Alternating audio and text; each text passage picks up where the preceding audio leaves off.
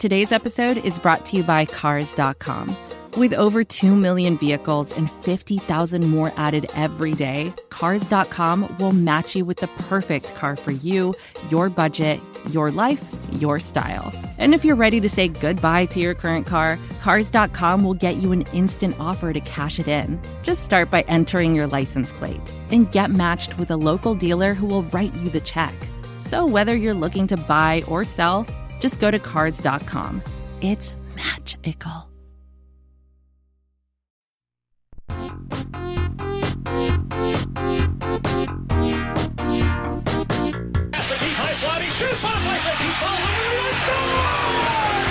Here rise Chicago!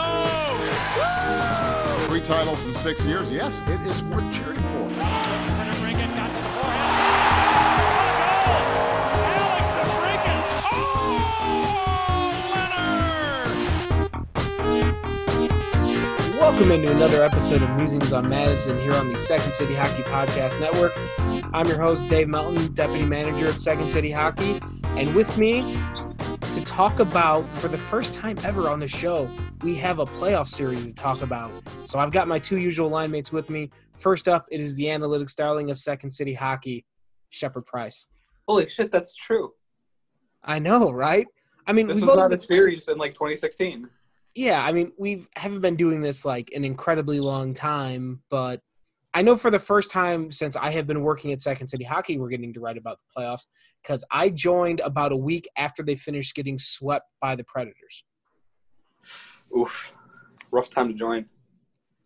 Yeah, it's been pretty much downhill ever since. I'm starting to think I was the problem. No, I think probably trading Nicholas Elmerson was probably more of the problem. Well, that was a – no, yeah, you're right. It was that year. Yeah. Also with us tonight, he's probably not the problem. It is our site manager, Brandon Kane.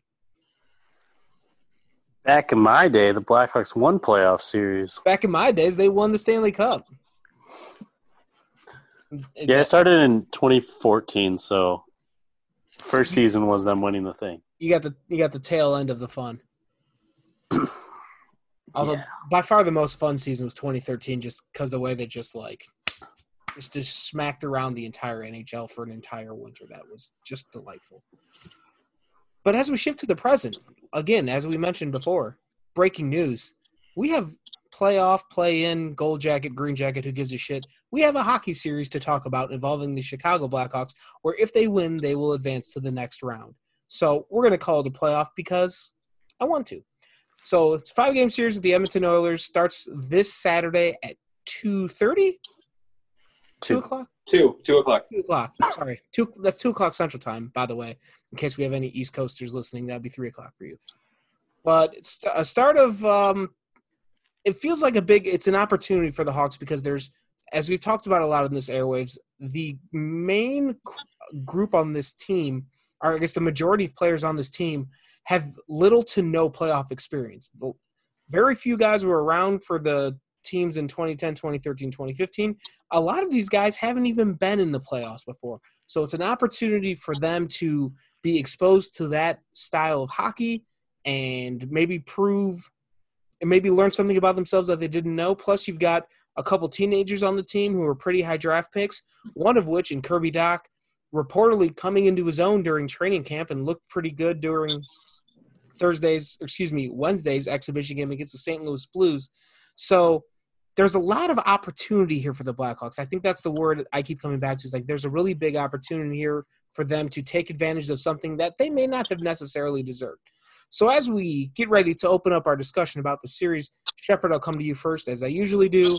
And just what are your general thoughts on the matchup here and the way this all sets up and just in general, everything you're feeling about this series?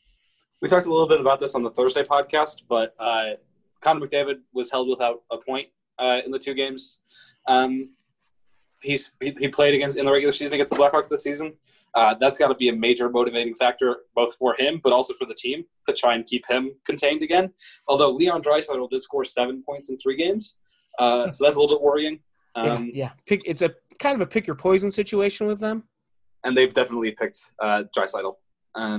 It's like the Crosby-Malkin conundrum.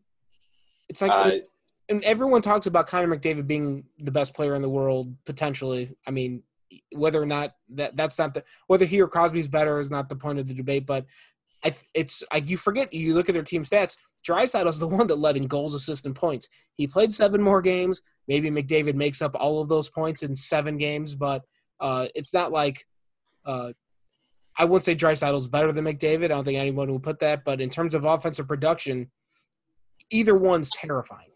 Right, and I think Draisaitl's probably playing with a little bit more better quality of teammate this season than McDavid was.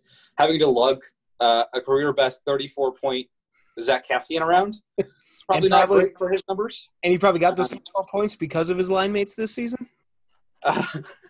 But Draisaitl has Yamamoto, and I think he might be playing with Andreas Athanasiou. There might be a different person on that left wing, but like Draisaitl and Yamamoto as a pair are always dominant. It doesn't really matter who their third is. Mm-hmm. So that top 6 is something I'm afraid of, especially, again, the Blackhawks, let's face the honest music here, people. Worst defense in the league in the regular season this year, only saved by the fact that they had probably the best goaltending tandem when Robin Leonard was in town, although Malcolm Subban didn't do half bad in the game against the Blues. Right. And he only played a minute in the regular season, which he probably would have played more had an actual regular season occurred. Right. It's just it is a worry of mine. I'm not afraid at all of their bottom 6. I'm a little afraid of James Neal in power play because he had 12 goals this season. But that top 6, you got to figure out a way to shut them down, and I think Brandon Saad is going to be a huge factor in that. Yeah, it feels like there's a lot of series where you kind of have to dig deep and kind of look around at matchups and such and figure out what's going to be the key. There's no mystery here. You have to slow down Connor McDavid and Leon Draisaitl by some manner. Like I mean, they're going to get their points somewhere. You're not going to shut them out every game because they're just too good. But if you can keep them from taking over an entire game and just, scoring 2-3 goals or setting up a few more, that's pretty much the way you beat the Oilers. And as the regular season has shown, that's what a lot of teams have. It hasn't been entirely difficult to do. I mean, they finished with 83 points. They were second in the division in a not great Pacific division, and they were, only like slightly above the middle of the pack. They would have been, if you were looking at the standard NHL playoff format, they would have been the 4 seed in the Western Conference. I almost called it the East. It's not basketball. So maybe a good but not great team is what I'm trying to say here. And they're clearly top heavy, and there's clearly a path to beat them. And one of the biggest paths to beat them involves dominating the play at 5-on-5 because they're clearly weaker in that regard. And I'm sure we'll get into that at some point. But before we do that, Brandon Kane, I want to go to you about your initial thoughts on this matchup. Just limit the quality scoring area chances. I feel like that is. Well, did you watch the Blackhawks this season? Yeah. They kind of struggled with chances that. Are not their specialty. Yeah, so that is clearly a disadvantage for Chicago in that manner. Yeah. And yeah, like what Dave said at the top of all of these young players finally getting the not technically playoff yet, but basically it is what it is. Like it's a series, so seeing how they adapt to that style of play where you're preparing for the same opponent night in, night out, and it's not. Right.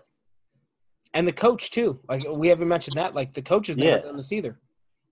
It's basically Mark Crawford against Dave Tippett, but yeah. Fair enough.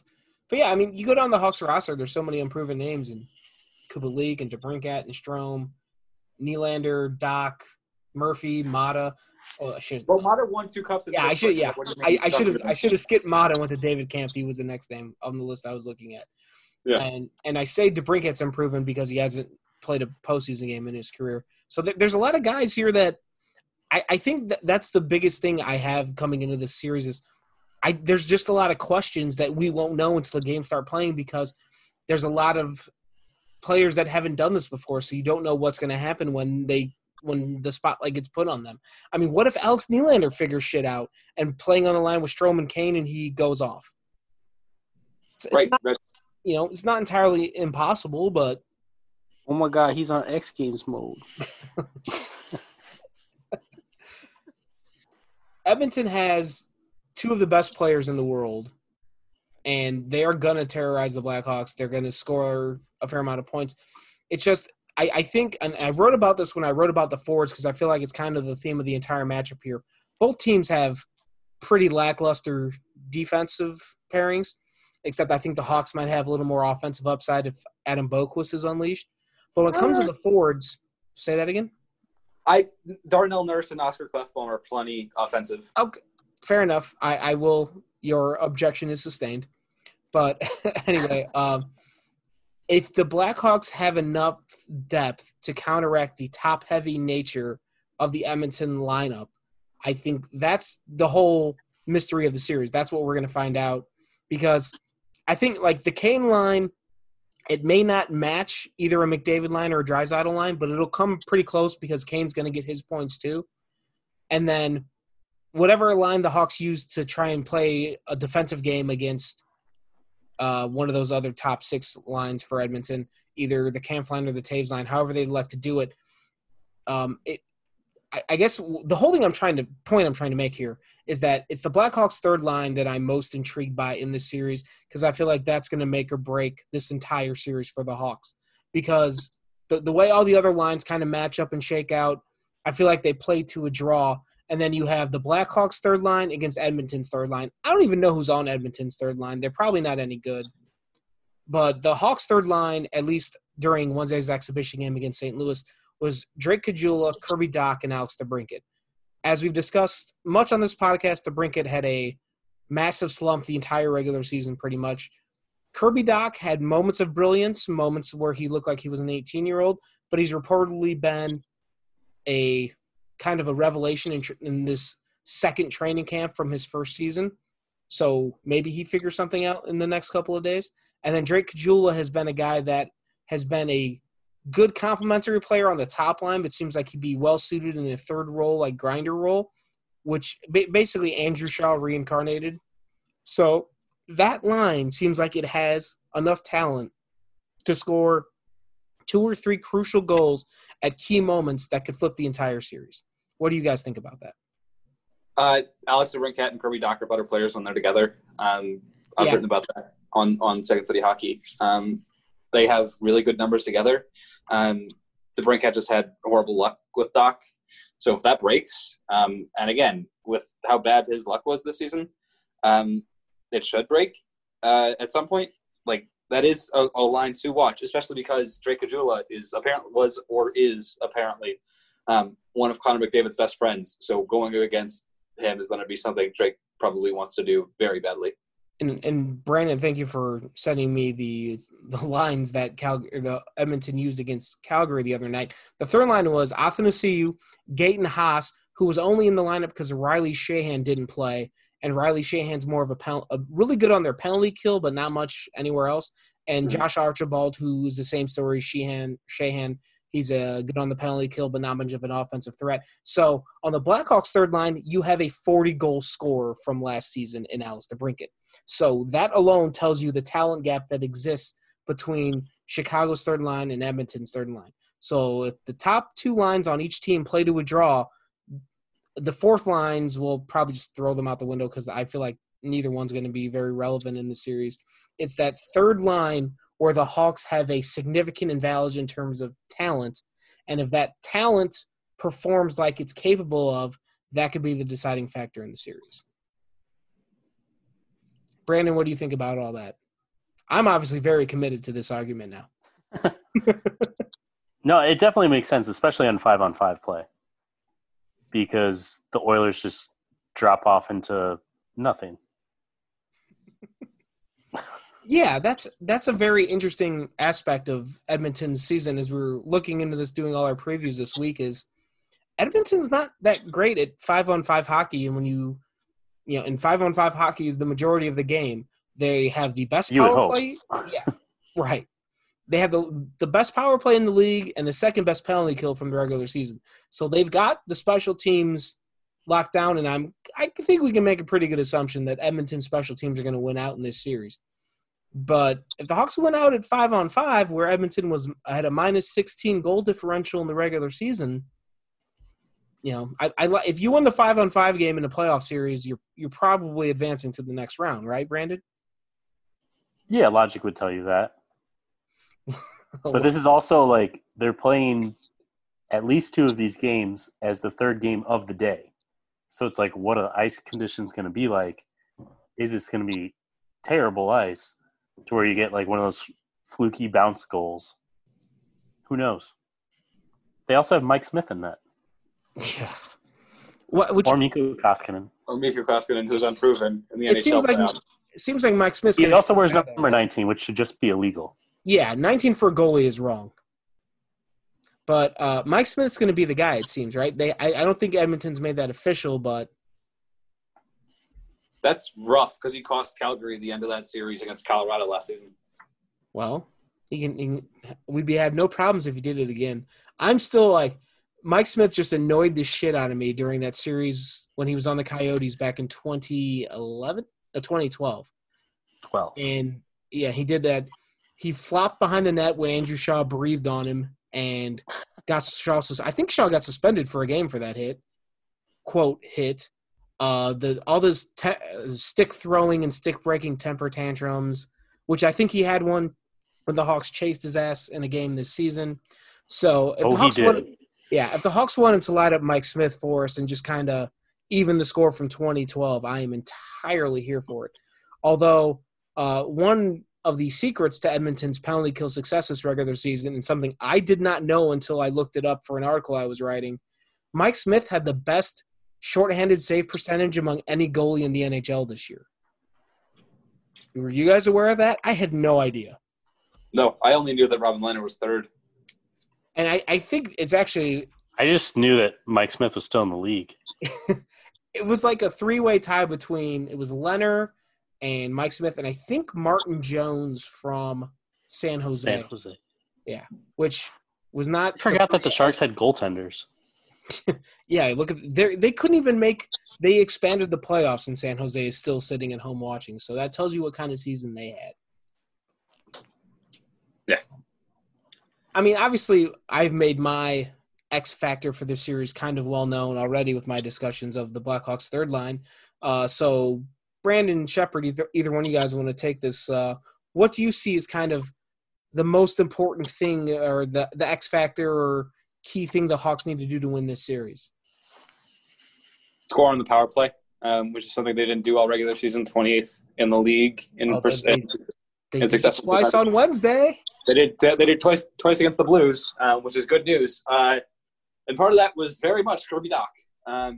So scoring on the power play is going to come down to a few people. I think Kirby Dach's one of them. Patrick Kane is the other, and then Alex DeBrincat's probably the third because he led the team in power play goals in the regular season. It's the only place he could score in the regular season. So those three guys are going to need to step up on the power play, but also like getting more from Dominique Kubalik, who scored both power play goals on Wednesday. Maybe seeing Brandon Saad on the second unit with Alex Nylander, Dylan Strome. Got to get more on the power play, I think.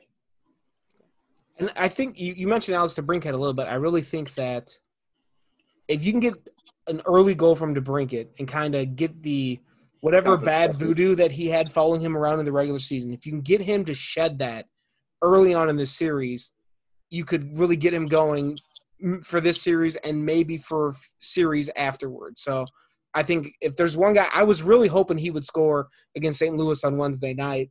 I don't remember any major scoring opportunities he had, but if you get Alex DeBrincat an early goal and get him going the way he was in the prior two seasons, that could be a massive development for the Hawks. Brandon, what about you? So I think that it lies on Alex Nylander's shoulders. Uh-oh. If he can translate what happened in training camp for him to an actual game, I think it will have that same effect that you had talked about with DeBrincat, where it's like, all right, this clicks now. He's got it. We can roll with this because yeah, the Blackhawks have more depth for 5-on-5 play, but if Nylander isn't clicking with Strome and Kane like we had seen during training camp, then it kind of is just a wash because it's not two complete lines like the Oilers have. So if he's on his game and actively on both ends, then I feel like that line can work and do some damage.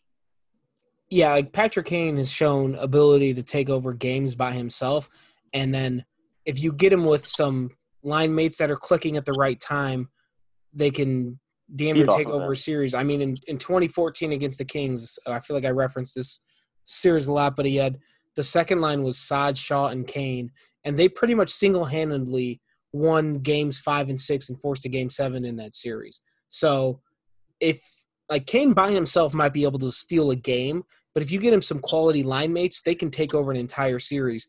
And Alex Nylander remains a massive question mark. I think even bigger than some of the other young players we've discussed earlier. And I want to go back to Wednesday night really quick. I don't know if you guys remember this.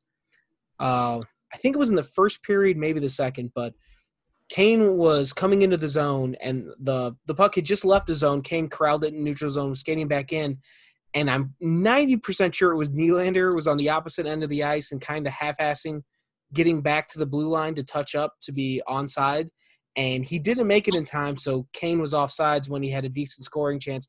And you could see, I don't know if you could hear, but you could see the frustration on Kane, and he like fired the puck into the walls out of frustration and then glared at Nylander across the ice. So my advice would be for Nylander to not do that again.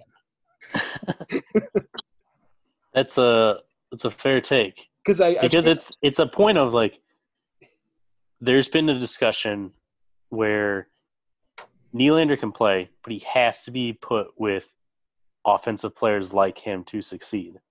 He's in that position now. So step up and do it. Yeah. Yeah, it's like, so if he has to be with those talents to perform, you have to capitalize on those opportunities when they're given to you, because if you don't prove worthy, I'm sure if he does that one or two more times, Kane seems like the type of guy that'll pull Colleton or one of the assistant coaches aside and say, get this guy off my fucking line because I can't play with him. Well, he can't play with me. Well, yeah. Whatever. This guy cannot be my line mate is what I'm trying to say. This is advertiser content brought to you by Frito-Lay. Hello, I'm Chip Murphy, here to get you ready for the big tournament. Tonight we break down who will be cutting. Cut! What are you two doing? Sorry, Chip. Prez here got his feathers ruffled when I told him Ruffles has zero chance of winning the title. And I was letting Dip know that she is not taking into account Ruffles' iconic ridges. Guys, it's March. We have to start talking about the tournament. We are. It is the 2023 Frito-Lay Snack It. We're talking about big-time matchups between Cheetos, Smart Food, Lay's, Sun Chips, and more. Just head to the Frito-Lay Snack Bracket and vote for your favorite chip, pretzel, or dip for a chance to win up to $1,000 or a year's worth of snacks. This sounds great. Keep up the good work. Just go to fritolaysnackit.sbnation.com. No purchase necessary. Sweepstakes ends 4/3/2023. Void where prohibited. Year's worth of snacks awarded in the form of 52 coupons, each good for one bag of chips. See official rules at fritolaysnackit.sbnation.com. The formula doesn't seem all that complicated here. It's contain McDavid and Draisaitl, which I think a large part of that is not letting the power play go off, which I think the best thing would be for the Hawks to do is to not take very many penalties. I swear to God, if they take one too many men penalty, I'm going to drive to Edmonton myself. They may not let me into the country because of the coronavirus here, but I'm going to try. But it's like stay out of the box, contain their two top stars, and let your depth – the Hawks don't have the best depth in the NHL, but they have more than Edmonton, and it seems like they have enough that it can win. And I think of all the teams that the Hawks could have been matched up with in this first round, other than the massive gap in speed between the two teams, I feel like this is one of the more winnable series that the Hawks could have had, because outside of McDavid and Draisaitl, there's not a ton here to be scared of. One under the radar name that I mentioned in an article this week, and I want to bring it up again here, Kyler Yamamoto. I think he was a first-round pick, Shepard. Yes, he was, 2017. Yeah, first-round pick of Edmonton. And he got called up between Christmas and the New Year, and he was playing at around a point-per-game pace for the second half of the season. So if you're looking for an unheralded guy on the Edmonton side to watch that might scare the shit out of you by the end of the series, Kyler Yamamoto is probably the guy you're looking for. But I still – there seems like an obvious path here for the Hawks to win and get to the next round, and it seems like they have the capability of doing that. Now, this is usually the time where people would do predictions and say whatever team is going to win and however many games. We had a little discussion beforehand, and we decided those are kind of stupid because sports are too random. Weird things happen. Players get hurt. Players get hot. Players go on massive cold streaks. I never saw the point in them. I don't think there's anything we know that any sports writer for any media outlet's going to know more. It's kind of just guessing based off what information we have. So instead of doing that, I think we're just going to kind of give you maybe the biggest key for the series, or maybe an X factor, or maybe just a kind of give you an if-then situation where if the Blackhawks do this, then they will win the series. So Shepard, Brandon, whichever one of you wants to go first, and whatever you'd like to add to the near end of this discussion with those parameters involved, the floor is either one of yours.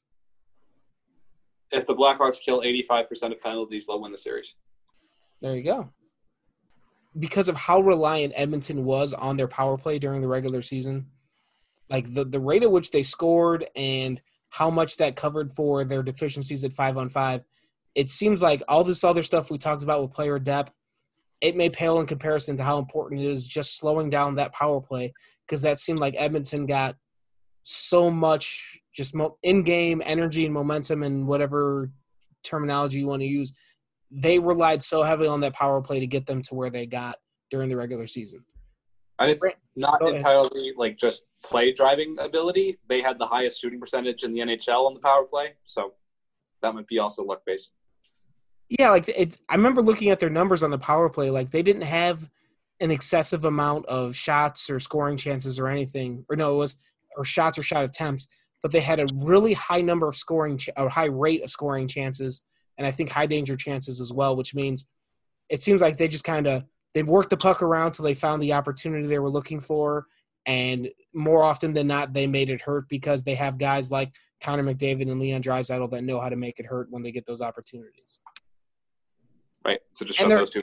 Yeah, and they're fast as hell, and they move around all the time. It'll be interesting to watch Edmonton's power play juxtaposed with what the Blackhawks do on the power play, because it seems like it will very much be, here's what you should do, Edmonton, and here's what you shouldn't do, Chicago.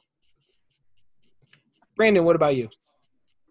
If Alex DeBrincat is on the same line as David Camp, people will lose their shit. That happened in Wednesday's exhibition game, and I just looked and I rewound the stream, and I was like, No, he's really out there for a defensive zone faceoff draw. Okay. To be fair, DeBrincat can hit people. Be fair. He is very stocky. He is stocky, and he's for a guy he's a feisty little guy. Yeah, he doesn't take shit from anyone. Like, is it Sam Girard in Colorado, the defenseman who's just about the same size DeBrincat is? They've already fought a couple times. So DeBrincat's, he's obviously not going to go fight Zdeno Chara, but he's not afraid to. Well, damn it, Dave! Now I want to see that happen. Yeah, I tell you what.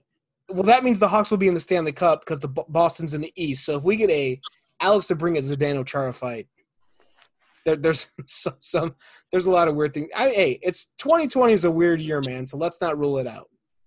Yeah, but I would say they're. To me, throughout this pause and rewatching games from this season, if there's one player where I'm I just want something good to happen for you in this series, it's Connor Murphy. Yeah. He's just overwhelming, everything about him, you just that's a good guy. A team is going to use him to market things, and you just know he's a good, steady, solid player, and he hasn't been to the playoffs, so if they win this series and they advance to the like official 16-team playoff, then he finally gets into the postseason after years of exile in Arizona, and then coming here and waiting it out and having back surgery and then the groin injury, where like things just haven't started off well to the season for him, and it's felt like it's kind of delayed his impact. And I feel like the trade-wise, it's leaning more towards Chicago's favor, and it would even more so if he was fully healthy this entire time. So if he can come back through this pause and have a good series, then I feel like even more people are going to realize, like, no, he's a steady player and probably a top pairing defenseman for this team moving forward. He wasn't the problem, essentially. No, he was the best defenseman on this. He was easily the best defenseman on this blue line. Yeah, I'm a little worried about the idea of a Connor Murphy-Calvin DeHaan pairing, especially in this series because of how fast Edmonton is. Yeah. I think I like the idea of splitting, like, they're each – Connor Murphy, obviously very good at his job, and Calvin DeHaan, I feel like we're still trying to figure out who he is because of how many games he's missed due to injury. I feel like those two would be better served with other guys that are more mobile. I feel like that Keith Murphy pairing, which played behind it was Keith and Murphy playing behind Taysad and Kubalik in the March game against Edmonton when the Hawks completely shut down McDavid, like completely buried him in the possession game, along with not letting him get on the scoreboard. So, like, go Keith Murphy and Boquist DeHaan, and then Mott and Cuckoo on the third pairing. I have problems associating the word mobile with 37-year-old Duncan Keith. Well, he's more mobile than my ideal is that the Cuckoo Murphy pairing in the very, very limited time they had together was fantastic. And I'd like to see them more. Well, I mean, either way, I don't like the idea of a shutdown pairing. Murphy moves okay for a guy his size, but he certainly can't keep up with McDavid. I don't think anyone on the Hawks blue line can keep up with those two guys. They're too fast. But the rate at which they cannot keep up is going to be so astronomical with a DeHaan Murphy pairing that really scares me. I'm also interested to see how the balance of getting Lucas Carlson into games, because it certainly seems like he's going to. Yeah, and that's another guy that would be more mobile than and willing to get shots fired into his face, as he showed during the season. Yeah, like, he did that in the AHL, and that's like the AHL. That's fine. Like, take one on the shoulder. Like, it doesn't seem like it's that big a deal. But when you take one right to the dome, that stands out within like your first 5 games in the NHL. Well, I hope he doesn't take any off the face because they would need him on the ice. And if he takes one to the face, he probably won't be there. But yeah, I would absolutely love to see Lucas Carlson in the series over Mata or Cuckoo. I don't really care which one. I know Shepard's been a big fan of that third pairing. Fine, but I feel like Lucas Carlson has a bright future with the Blackhawks, and I wouldn't mind seeing it start now and seeing, like we've talked about with all these other young guys, throw him into the fire, see what he can do. I don't think the Hawks have really much of anything to lose here. If the Hawks lose this series, we'll just be like, all right, yeah, that's probably about fair. I mean, they were the 24th of the 24 teams into this tournament, so. 23rd. Oh, sorry. We were better than Montreal. Oh, well. Yeah, don't make a habit of saying that, Dave. Let's raise a banner. Better than the Canadians. No one's going to turn into the Nashville Predators. Speaking of players rooting for, Dylan Strome for me. I don't have any lack of faith that Dominique Kubalik's going to get signed in the summer. The Blackhawks can't do without him. He was their best, honestly, probably their best pure goal scorer this season. Dylan Strome is a great middle six center, especially when played with the right line mates like Kane. And I want him to be re-signed to the Blackhawks, and if he performs well in the series against Edmonton, he will be. Yeah, and if Dylan Strome was a top 3 pick. Yes. Yeah, so he was the number 3 pick. So there's talent there. And if he comes into his, like, he's always been pretty good, but if he takes another step forward, that's another guy that could really cement himself as a key part of this team going forward. It's going to be interesting to watch. I'm excited to watch it. I hope you're all excited to watch it. I know Brandon and Shepard are excited too. We're just thrilled to have more hockey to watch because it's been a really weird 4.5 months since the last Blackhawks game, and I don't think I'm putting words into either one of their mouths when I say we're just glad to have hockey again. And hopefully when we come back next week, we're talking about some Blackhawks victories. But that's going to do it for this episode of Musings on Madison. Thank you so much for listening. Stay tuned to SecondCityHockey.com. We'll have plenty of previews, game threads, recaps, analysis, all those good things. Follow us on Twitter. I'm sure we'll all be active, yelling at our computer screens with whatever happening on the ice. Come back next week. I'm sure we'll be talking all about these games. So for Brandon, for Shepard, I'm Dave. And for first time talking about an actual frickin' playoff series, I'm very excited. Go Hawks. Da da da da da da da da da da da da da da da da.